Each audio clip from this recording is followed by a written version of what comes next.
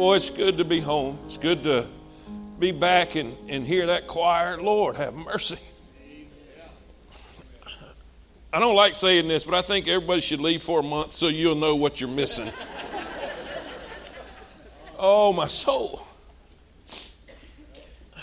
Man, we should thank God for what he's done here and what he has here and what we get to experience every single week.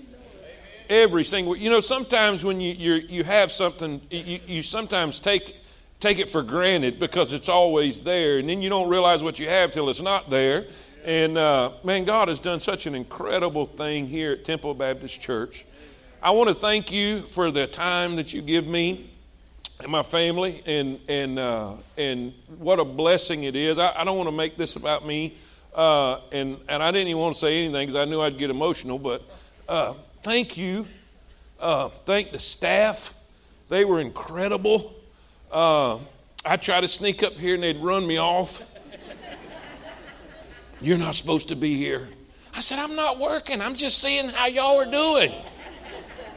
You got to go. I snuck in at 4. This is the truth. God's my witness. I snuck in at 4 o'clock one morning and they caught me on the surveillance camera. I'm telling you. But I want to thank all of you guys, all of that prayed for our family and the blessings you gave, just everything. I heard Brother Doug preach about me coming out of the wilderness like Elijah, and I'm thinking, oh, dear God, I'm going to do that. I've been looking for a camel hair coat all week, Brother Doug. We're going to begin. We're going to begin in the book of Mark. Just a few months ago, we got through with Matthew, and this month, as I was praying, where do we need to go? Where do we need to go? And God said, right on into Mark, right on into Mark. So today, we're going to start. So if you have your Bible, I want you to take your Bible and turn to Mark chapter number 1. And we're going. And now, honestly, I wanted to come in here wild-eyed and real preachy this morning. But as I studied what we're going to be looking at, we're going to look at the intro to Mark, and it's really more informational than it is inspirational. It's not real preachy. But man, the more you learn about the author of that book, it will be a blessing and an encouragement to you. I promise it will. So we're going to dive right in. We're going to read one verse, Mark 1:1. If you're glad to be here, say amen. Let's look at this. The beginning of the gospel of Jesus Christ, the Son of God. Let's read that. Everybody read that. You ready? Number 1. The beginning of the gospel of Jesus Christ, the Son of God. One more time. The beginning of the gospel of Jesus Christ, the Son of God. Let's pray. Dear Heavenly Father, Lord, it is so good to be here. It is so good to be in your presence and in the presence of your people. Lord, the singing was so wonderful. Lord, we thank you for being faithful to us, even when we haven't been faithful to you. God, I pray right now that you'll help us today as we learn, as we study, as we look at the introduction to this book. God, I pray that you'll use it to help us to increase in our knowledge of you, to help us increase our knowledge of the Word, but Lord, to apply it to our life and use it for your glory. Lord, your glory is the only thing worth working for and serving for and living for. And God, we want to glorify you in everything we do and everything we say today. Holy Spirit, guide my mind, guide my words and my thoughts. Don't let me say anything I'm not supposed to. I pray, Lord, that you'll help me to speak in such a clear way that the youngest person in this room can understand what is being taught and said. And God, will be careful to give you all the credit and all the glory. Don't let me say anything I'm not supposed to, and don't let me forget anything I need to. And God, we love you, and we thank you, and we glorify your name. In Jesus' name we pray. And all God's people said, amen. Amen. You may be seated. You may be seated. The book of Mark is one of the synoptic gospels, which means synonymous. Matthew, Mark, and Luke. And then you have John's gospel, Johannine doctrine. Mark is a little different than all four of them, though. As you go and you study this, you'll find out that it's the shortest gospel of all four gospels. And it is written in a way that is like a newspaper proclamation or a newspaper article. As you remember, as we went through Matthew focused a lot on what Jesus said. Say that with me, on what Jesus said. What he said. A lot of theology there, a lot of doctrine, a lot of teaching Matthew focused on. Well, Mark's way different. His is more not what Jesus said, but what Jesus did. What Jesus did. And it's really fast paced. I mean, it just goes just like this. You'll hear the word "and" a lot. You'll hear the word "immediately" a lot. You'll hear the word "straightway," which is basically the same as "immediately." And it's kind of like this. When I'm reading the Bible and looking at it, I'm putting in my mind the author of the book and how he's wanting to present it. And it really seems, how many of you have ever had a young child come up to you or a grandchild come up to you and they're trying to tell you something and they get so excited about what they're saying, they say this and they just keep, and this happened, and this happened, and then this happened. And how many of y'all know what I'm talking about? That's the book of Mark. You're going to see it. It's very fast paced. Most of the book, listen, really all of the book was written for illiterate people. We're going to learn later on that Mark is writing to the Gentile crowd, the Gentile believers in Rome, and the majority, if not all, were illiterate. So this was written in a way to read out to people and say, let me tell you about this, and then let me tell you about that. Let me tell you. If y'all are with me, say amen. And so it is a very, very fast-paced, and this is really, to be honest with you, this is my kind of reading. Are y'all with me? I like them real thin and small and get to the point. Say amen. That's Mark. That's the way he wrote it. That's the way that he is bringing it. Very fast-paced, very informational. Now, here's the first thing I want you to look at. Number one, let's talk about the author just a minute. When you understand the author, the second century apologist Justin Martyr described Mark's gospel as the memoirs of Peter. And we're going to see later on how much of an influence that Peter had in his life and in his teaching.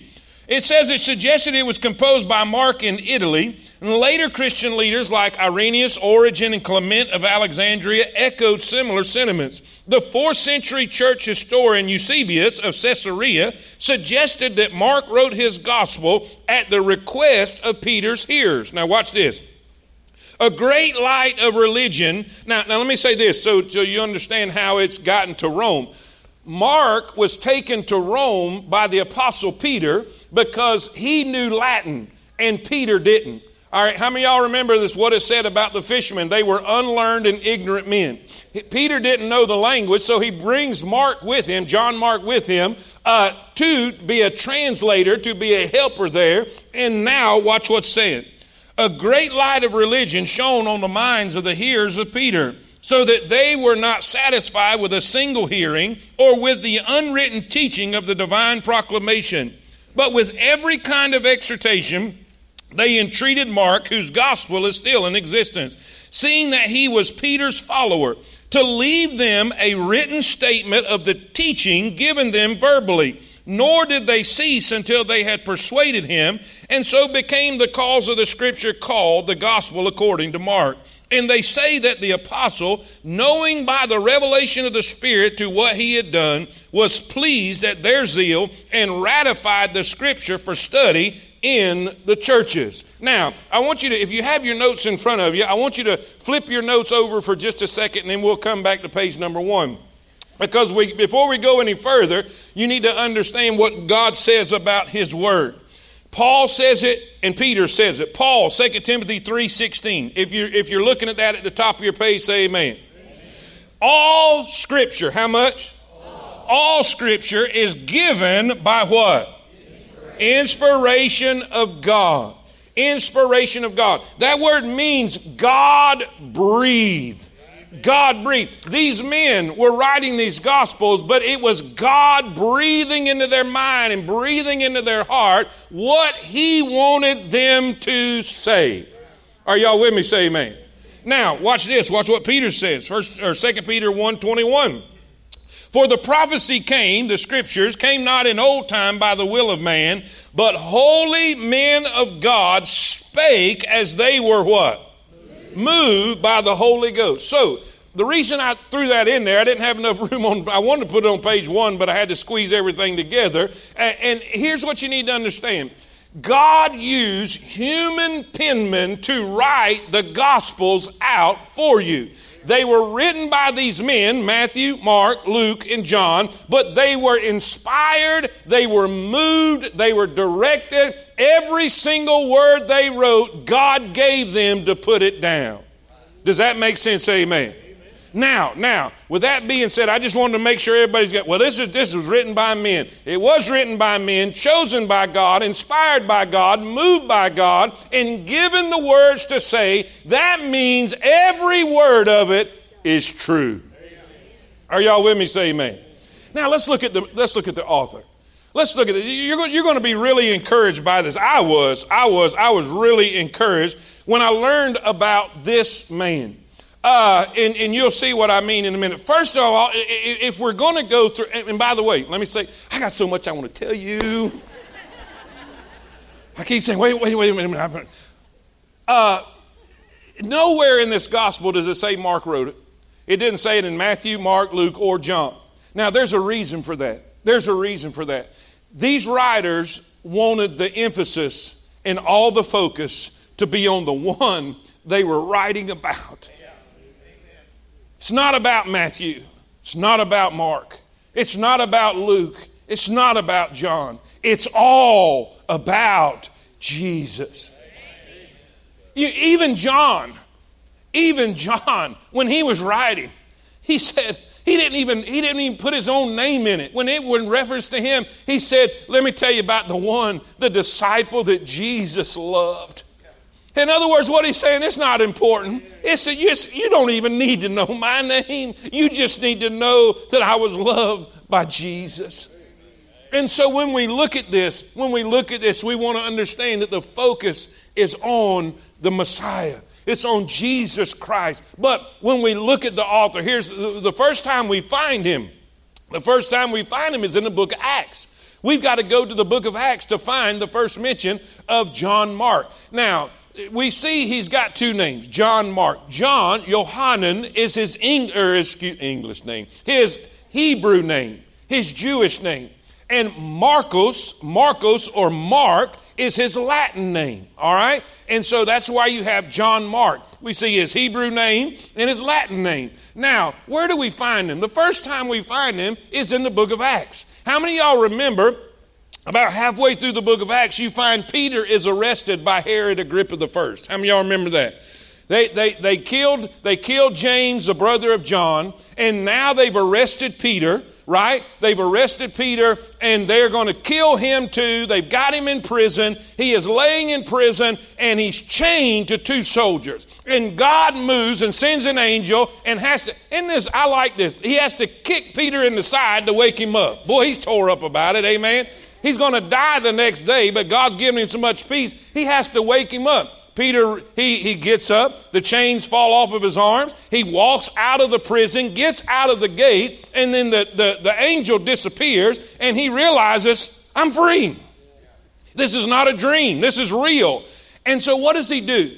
The Bible says while Peter is in prison, waiting execution, that the church is praying without ceasing for him. Are y'all with me? Say amen. They are praying without ceasing for him. Now, where are they praying? They are praying at John Mark's mama's house. Are y'all with me? They are praying at his mother's house. She is most likely a wealthy woman. She has servants, and it is recorded that she is in the house, ministers to them, was very much used in the early church. And some scholars speculate that it was in this room, in this house, where the Last Supper was, where the Lord's Supper was. Now, we can't be dogmatic about that because we don't have 100% proof, but many scholars believe that that's the case. All right, but here we find Peter. Peter goes to the door. Y'all remember, knocks on the door. The servant girl comes and realizes it's Peter. It's who all of them in the house are praying for, right? And she goes back, doesn't even let him in. She runs back to the crowd that's praying for him and says, "Hey, Peter's outside." And they said, "Nuh-uh." Boy, that's faith, isn't it? Listen, no. She says, "I'm telling you, Pete." And he's steady out there knocking, right? And they finally let him in. This is John Mark's mother's home. So what do we learn from that? We learn that he, as a young man, is very familiar with the Apostle Peter. Peter knows about him. He knows about Peter. He's very familiar. Later on, we're going to learn that Peter calls John Mark his son. So it's a great possibility that Peter himself won John Mark to Christ. Are y'all with me? Say amen. So in the author, write this down. First, we see his mother. We see his mother. The influence she had. She allowed the church to use her home as a place of worship, as a place of prayer. And what can we learn from that? Really, this is really more of an informational type sermon, but what can we learn from that? Hey, be careful who you let around your children. And make sure you put people around your children that's a godly influence. And keep them in church. Say amen. So we see his mother. Then B, write this down. We see his ministry. We see his ministry. Where do we find that? Well, right after chapter 12, we find at the end that Paul and Barnabas. Now, Paul and Barnabas comes on the scene. They had just come from Antioch with an offering because the prophet had told them that there was going to be a famine. And so they raised money in Antioch and they went to Jerusalem and they gave them the offering. And now Paul and Barnabas, by the way, Barnabas is John Mark's uncle. Okay? Barnabas is John Mark's uncle. They take and they go back to Antioch, where really the headquarters for the second part of the book of Acts takes place. Jerusalem is the headquarters for the first part of the book of Acts, and where the primary ministry is in Jerusalem and Judea, and then Antioch becomes the headquarters. Peter is the main character in the first half. Paul is the main character in the second half, where it goes to the uttermost parts of the earth. Say amen right there. And now Uncle Barn and Paul takes young John Mark to Antioch to be with them. Are y'all following me so far? You're going to have to listen fast. Say amen. Now, they get to Antioch. And while they were there, according to the next chapter, we find that God decides to pull out Paul and Barnabas and send them on the first missionary journey. Now watch this. This is what I want you to get. And this is the thing I seen earlier. Look what it says. It says in Acts chapter 13, verse 5, and when they were, let me go back. Turn in your Bible to Acts chapter number 13. I want you to see this. It says in verse number 1, now there were in the church that was at Antioch certain prophets and teachers. Say that with me. Certain what? Now these people, prophets and teachers, are what a lot of people think are the big dogs, the important people, right? Those who usually get most of the recognition. Now watch they starts naming them. Barnabas, Simeon, Lucius, Cyrene, Manaen, Saul. Who was not mentioned? John Mark. All right, all of them were prophets and teachers. So what does this teach us? Was John Mark, was he a preacher? No. Was he a teacher? No. Was he a prophet? No. You say, what in the world was he? He was a helper. Now watch. I'm going somewhere with this. I know y'all don't think I am, but I'm going somewhere with this. Look what it says.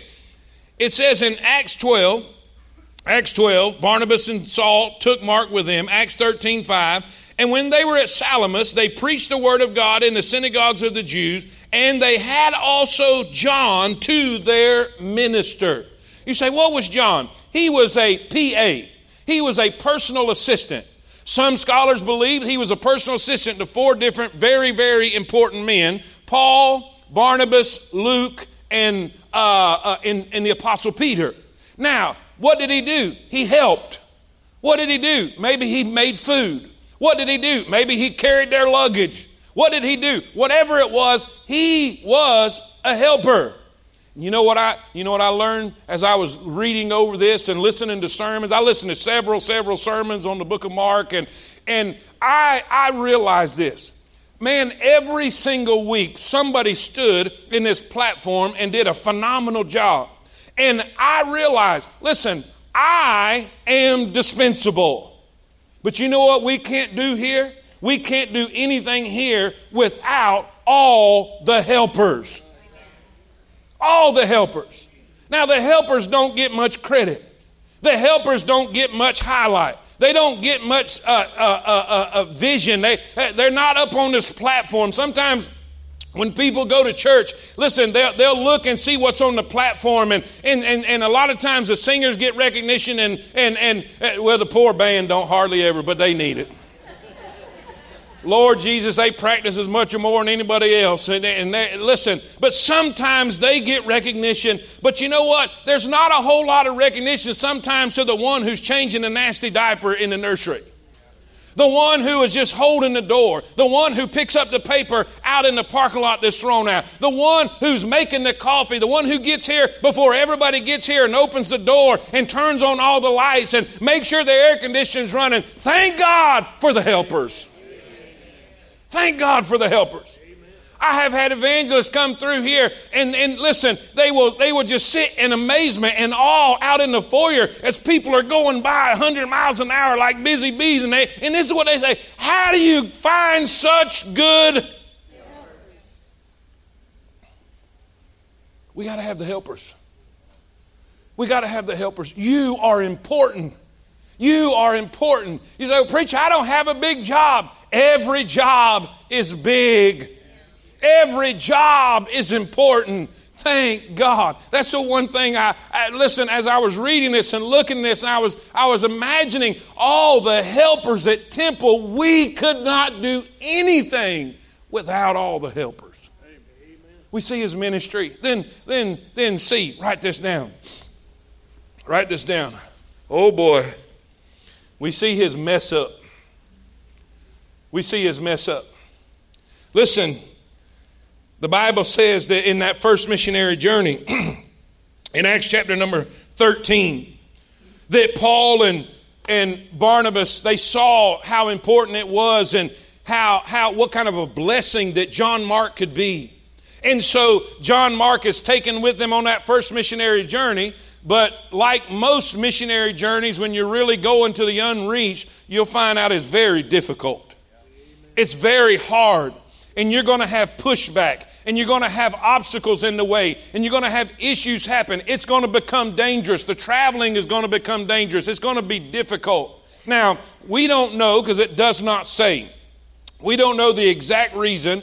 We don't know what it was that maybe John Mark was still young and nervous. Maybe he was scared. Maybe it was too hard of work. Well, we don't know. It does not say, and it doesn't really matter what it is. But the Bible says that he deserted Paul and Barnabas.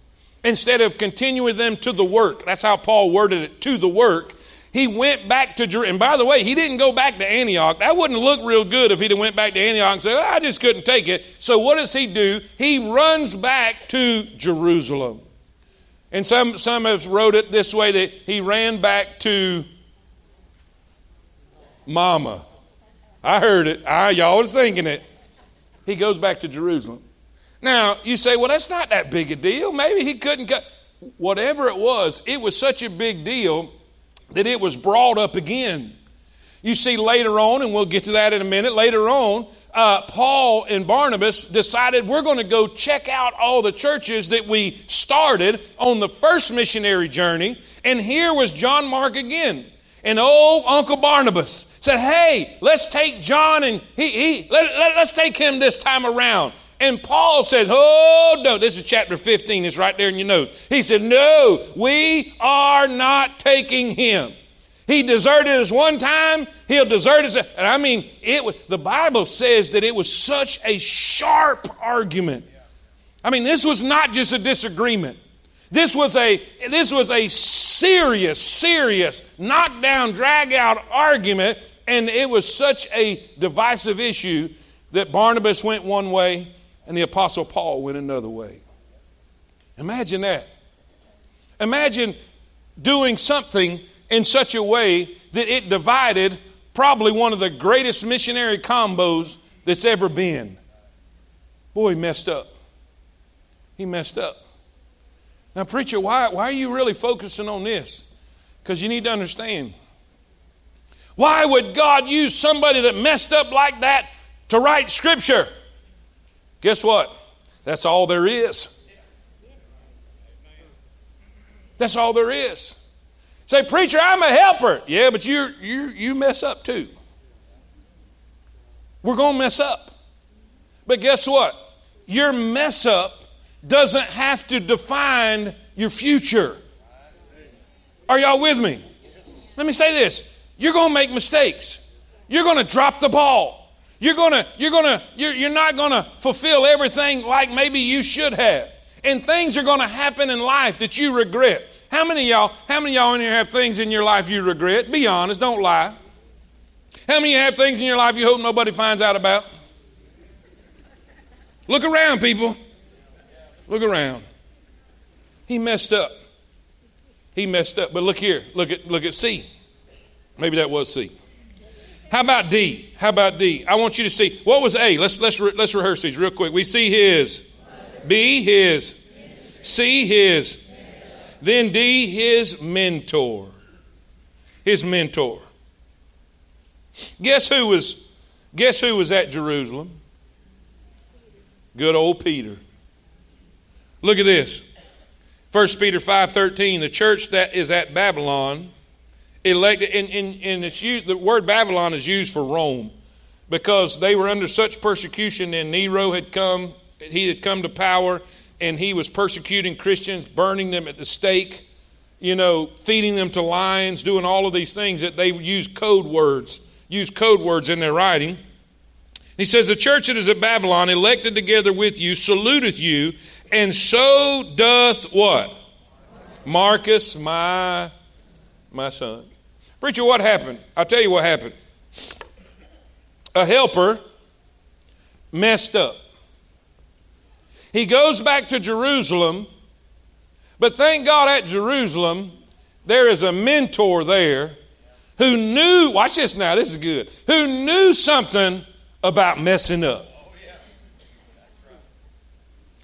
You say, what are you talking about? How many of y'all remember, I don't know the man? How many times did he say that? Can we say that Peter messed up royally? Why do you think Peter wrote in his scriptures, be sober, be vigilant, because your adversary, the devil, is as a roaring lion who roameth about seeking whom he may devour. You know why he wrote that? He still had teeth marks in his,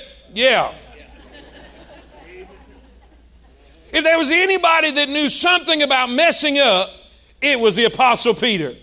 And you know what he did? He brought in John Mark, and he mentored him, and he worked with him, and he spent time with him, and he worked with him, and taught him, and helped him, and let him know this is not the end of the world. I know Paul ain't real happy with you right now, but it's okay. He'll get over it. I can imagine these conversations happening. And he worked with him. Now, what can we learn from that? What can we learn from that? Be careful who you give up on too soon. Be careful who you give up on too soon. Be careful on the helper that messed up that you think God is done with. Let me say that again. Be careful that you don't write off the one who you think God is done with. Because I'm fairly positive that there was a lot of disciples that when Peter did what he did, thought that's it for him. Let me say this, including Peter. Why do you think when Jesus rose from the dead, he said, I want you to go tell my disciples and Peter. All right? We see his mentor. Then write this down. We see his mending. His mending. Look at this. What happens? We find after a while, some say about 10 years. 10 years goes by. And we see that Paul, he has a little different change of heart. He says in Colossians 4:10, Aristarchus, my fellow prisoner. Now, by the way, Paul is writing Colossians in his first incarceration in Rome. Now, you may not know this, but Paul was incarcerated twice. The first time he was let go for a while, and then he was arrested again, and the second time is when he was executed after that. So this is during his first prison incarceration. He says, Aristarchus, my fellow prisoner, saluteth you, and, come on, and Marcus, sister's son to Barnabas. Now, preacher, what are you saying? Who was with Paul in the prison ministering to Paul? Who was it? John Mark. John Mark. Now, watch this. Watch this. Second prison incarceration. This is what Paul says. Only Luke is with me. This is Paul writing to Timothy. He says, take Mark and bring him with thee. Read it with me. For now keep in mind, this is coming from the same one that says, over my dead body is he going to go with me. I'm not taking him anywhere. I wouldn't take him to the bathroom. Same guy. 10 years later, after somebody doesn't give up on him, after somebody spends some time with him, after somebody works with him and mentors him and helps him along and strengthens him and reinforces him, and I'll say this, disciples him. Amen. Now Paul is saying a different tune. Paul's saying, hey, bring him here because he is, what's that word? He is profitable. Everybody say it. He is. You see that one that you gave up on? He may be profitable. Amen. Don't quit. Don't give up on it. Listen, if you've messed up, don't quit. That's not the end of the story. If you've got somebody that you love, that you've tried to help, that they've messed up, don't give up on them. Don't give up on them. Look what he says in Philemon 24. Marcus, Aristarchus, Demas, Lucas, this is Paul speaking, my what? Fellow laborers. Fellow laborers. What do we know about the author of this book? Well, he was a helper. He was a helper. He messed up. He was mentored. He was encouraged. He was helped. And then God changed the outcome and mended the situation. And now he's an important part of the ministry of Paul. Number two, let's look at the audience. Let's look at the audience. Don't worry, we'll get a little preachy in point 3. It'll be all right. Y'all are not bored, are you? Okay, good. Number 2, the audience. He is writing to Roman Gentiles, to Roman believers. Now, how do we know this? Well, there's several reasons that we can see in this book. First of all, there's no genealogies. Write that word down. There's no genealogy. If you will remember in Matthew and Luke, which were written specifically to Jewish people, they were given the genealogies of Christ. Well, Mark doesn't even deal with that because Romans are really not going to care anything about Jewish history and Jewish genealogies. They just need to know what Jesus did. All right? That makes sense. Say amen. Then we find B, the Aramaic terms are explained. The Aramaic terms are explained. For instance, Mark 2 or 3:17. And James, the son of Zebedee, John, the brother of James, and he surnamed them, however you want to say it.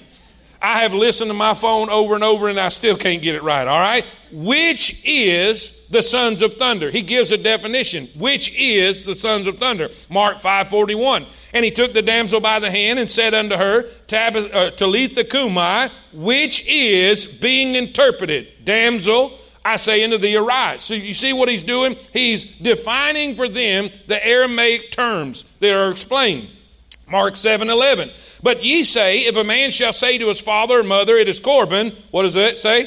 That is to say. So he's describing it. He's explaining it. Mark 7:34. Looking up to heaven, he sighed and saith unto him, Ephphatha, that is, be open. Mark 15:22. And they bring him unto the place Golgotha, which is what? Being interpreted, the place of the skull. Does everybody see that? So every time he deals with something that's Aramaic that they would not understand, he explains it to them. Said, this is what this means, okay? Then C. First we see there's no genealogies. He doesn't even deal with that, doesn't even cover any of that. The Aramaic terms are explained to his Gentile Roman hearers. Then C, he explains Jewish customs. Mark 7:3. For the Pharisees and all the Jews, except they wash their hands oft, eat not, holding the tradition of the elders, and when they come from the market, except they wash, they eat not. Now, why is he doing that? Because he's teaching them something, and they're not going to understand why that's such a big deal. You see, if you were speaking to Jews and you talked about the tradition of the elders, everybody would know how significant that is. Everybody would know how important that is and how much of a big deal it is to follow tradition. Well, they didn't have that in Rome. These Roman Gentiles are not going to know anything about that. So Mark, when he gives something and tells something that Jesus did, he explains why the Pharisees were so mad about it. If that makes sense, amen. Now watch. Mark 15:42. Now when the even was come, because it was a preparation, that is the day before the Sabbath. So he's explaining Jewish customs. But then D, write this down. He includes fewer Old Testament references than any other synoptic gospel. He doesn't keep going back and quoting the Old Testament. Why doesn't he do that? Why doesn't he do that? What do Romans not have? An Old Testament. They don't. If he was to quote it, if he was to quote a lot, they wouldn't know what he was talking about anyway. So he doesn't use that. He stays specifically on the actions and the deeds of the Christ. Are y'all with me? Say amen. Now, here's the best part. Let's finish up with this. What is the aim of the book? What is the aim of the book? We talked about the author of the book. We talked about the audience of the book. We know who wrote it, and we know and realize who he's writing to, right? What was he trying to accomplish? Well, we see it in the very first verse. All right? That's why we only read one verse today. Everything in the book of Mark is to prove and to show you what he says in verse number 1. Don't you like how some books they will do their writing, and they will give you a little bit of information here and a little bit of information there, and they'll wait and then they'll pop the conclusion. Not Mark. He right off the bat, he says, this is it. This is the deal. This is what it's all about. Look at verse number 1. Watch this. Y'all ready? Mark 1:1. The beginning of the gospel of Jesus Christ. Say it with me. Say it again. Say it again. Now watch this. This is so cool. I wish I was really good at making those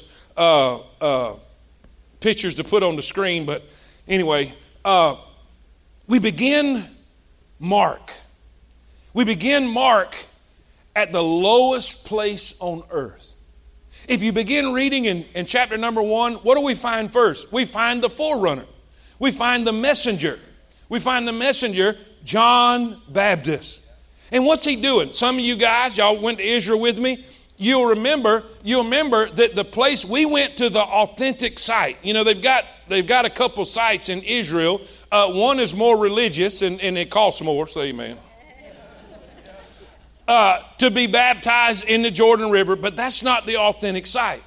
You have to go into the wilderness. You have to go close to the Dead Sea to get to the authentic site of where John Baptist actually baptized Jesus.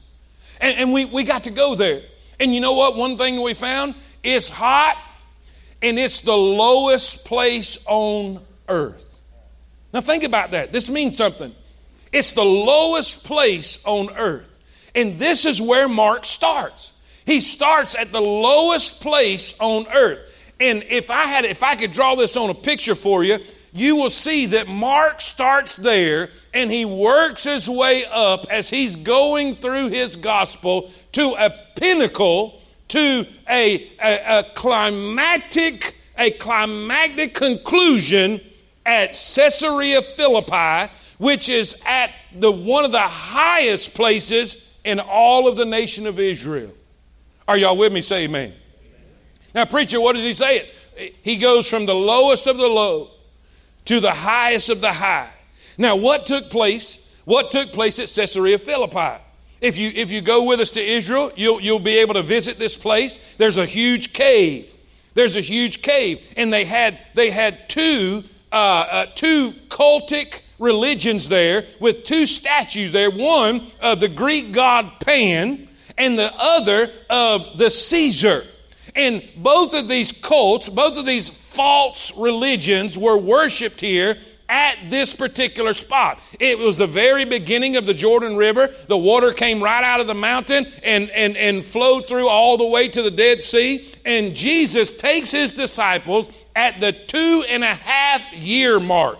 He called his disciples to follow him. And y'all know that lasted 3 years. 3 years he walked with his disciples, and at the end of the 3rd year, he was crucified. How many of y'all remember that? Say amen. At the 2.5-year mark, okay, 2.5 years of teaching, 2.5 years of leading, 2.5 years of healing and showing himself, showing his power, showing his ability, showing everything about himself. At the 2.5-year mark, he gets his disciples together and he brings them to the highest place there in Israel. And he says, "Who do men say that I, the Son of Man, am?" Well, some say you're John the Baptist come from the dead. Some say you're a prophet. Some say you're Elijah. And they have all these things.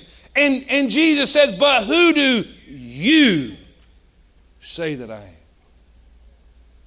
Now think about this. Jesus spent 2.5 years giving them information, giving them doctrine, giving them teaching, giving them experiences. He walked on the water. He healed blinded eyes. He healed lame legs. He raised the dead. He caused food to just appear out of nowhere. He fed thousands with one lad's lunch, walked on the water, calmed the storm so they could come to a conclusion. Who do you say that I am?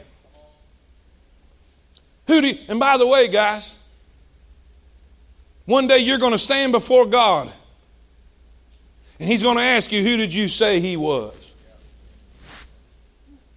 We're going to be judged by how we treated his son. Who do you say that I am? And what did Peter say? We believe thou art the Christ, the Son of the living God. And Jesus said, "Flesh and blood hath not revealed this unto thee, but my Father which is in heaven." This was it. This is what he worked for. This is what he lived for. This is what he did. Everything that he did in those 2.5 years was to lead to this revelation, to get them to understand who he was. And this is the pinnacle. This is the pinnacle of the book of Mark. He is the Son of God. This one you sing about, this one that you say you worship, this one that you say you follow, he is God's Son. And from the very beginning, Mark says, the beginning of the gospel of Jesus Christ, the Son of God, this is who he is. Now let me prove it. He did this, and straightway he did that, and immediately he did that, and again he did this, and he went over there, and he did this and this. And man, let me tell you, I can imagine him writing this how I feel right now. When I got up here, I just had so much I wanted to tell you. And then I just kept, and then this happened. What was it for? What was it for? What is the book of Mark for? So you would be convinced. So you would be convinced and convicted that Jesus is the Christ. He is the Son of God. And all God's people said. As we go through, and we're going to get in the meat next week. We're going to talk about the messenger. We're going to talk about John Baptist. But this is what I want you to see every week as we go through the book of Mark. I want you to get a sweeter glimpse and a closer picture of the Son of God. The Son of God. I was in a boat. I got 34 seconds. Look at me, everybody. Look at me. Look at me. I was in a boat with my brother. It's before daylight. We came out of the inlet. We came out of the he calls it breaking the rocks, because there's jetty rocks that go out into the ocean, and once you break the rocks, you're out in the ocean. And we turned right and we was headed toward 12A buoy. No, it was still dark, and on this side was the brightest full moon you've ever seen. I mean, it was just incredibly bright. And as we're riding toward 12A buoy, the bright moon is over here, and as you look to the left, you see the sun and light starting to peek over the horizon.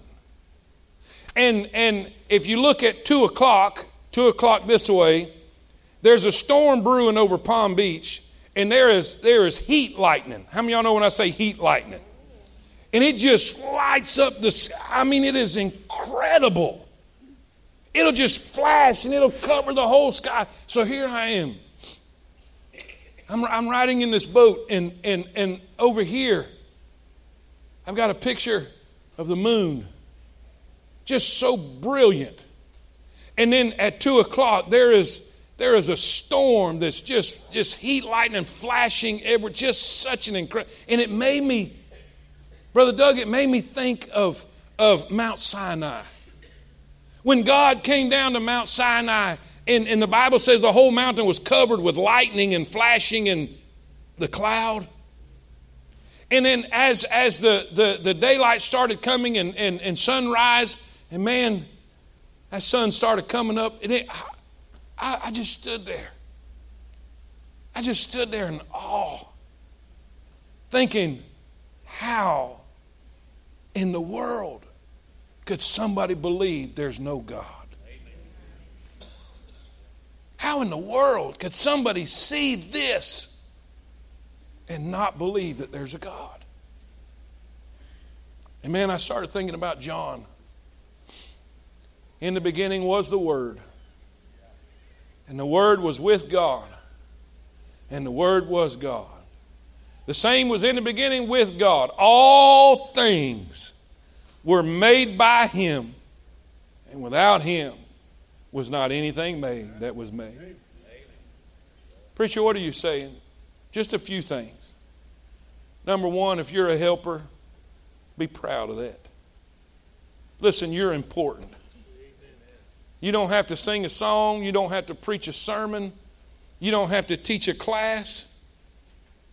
If you're helping, listen, to get the gospel out. You say, well, preacher, I'm not out there preaching sermons. If you're watching a baby so their mama could come and hear the gospel without being harassed. Hello?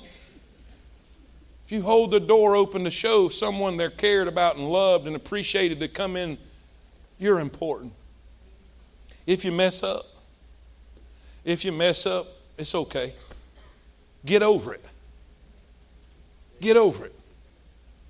Listen, look up somebody that's doing well. Look up somebody that's going the right way. The worst thing you can do, I'm just going to throw this in because I'm out of time. Don't go hang out with people that are still in their mess up. Are y'all with me? If you find somebody that has messed up, make sure they're recovered. Are y'all with me? Say amen. And as we go through this book, I want y'all to see Jesus is the Christ. He's the Son of God. And all God's people see it.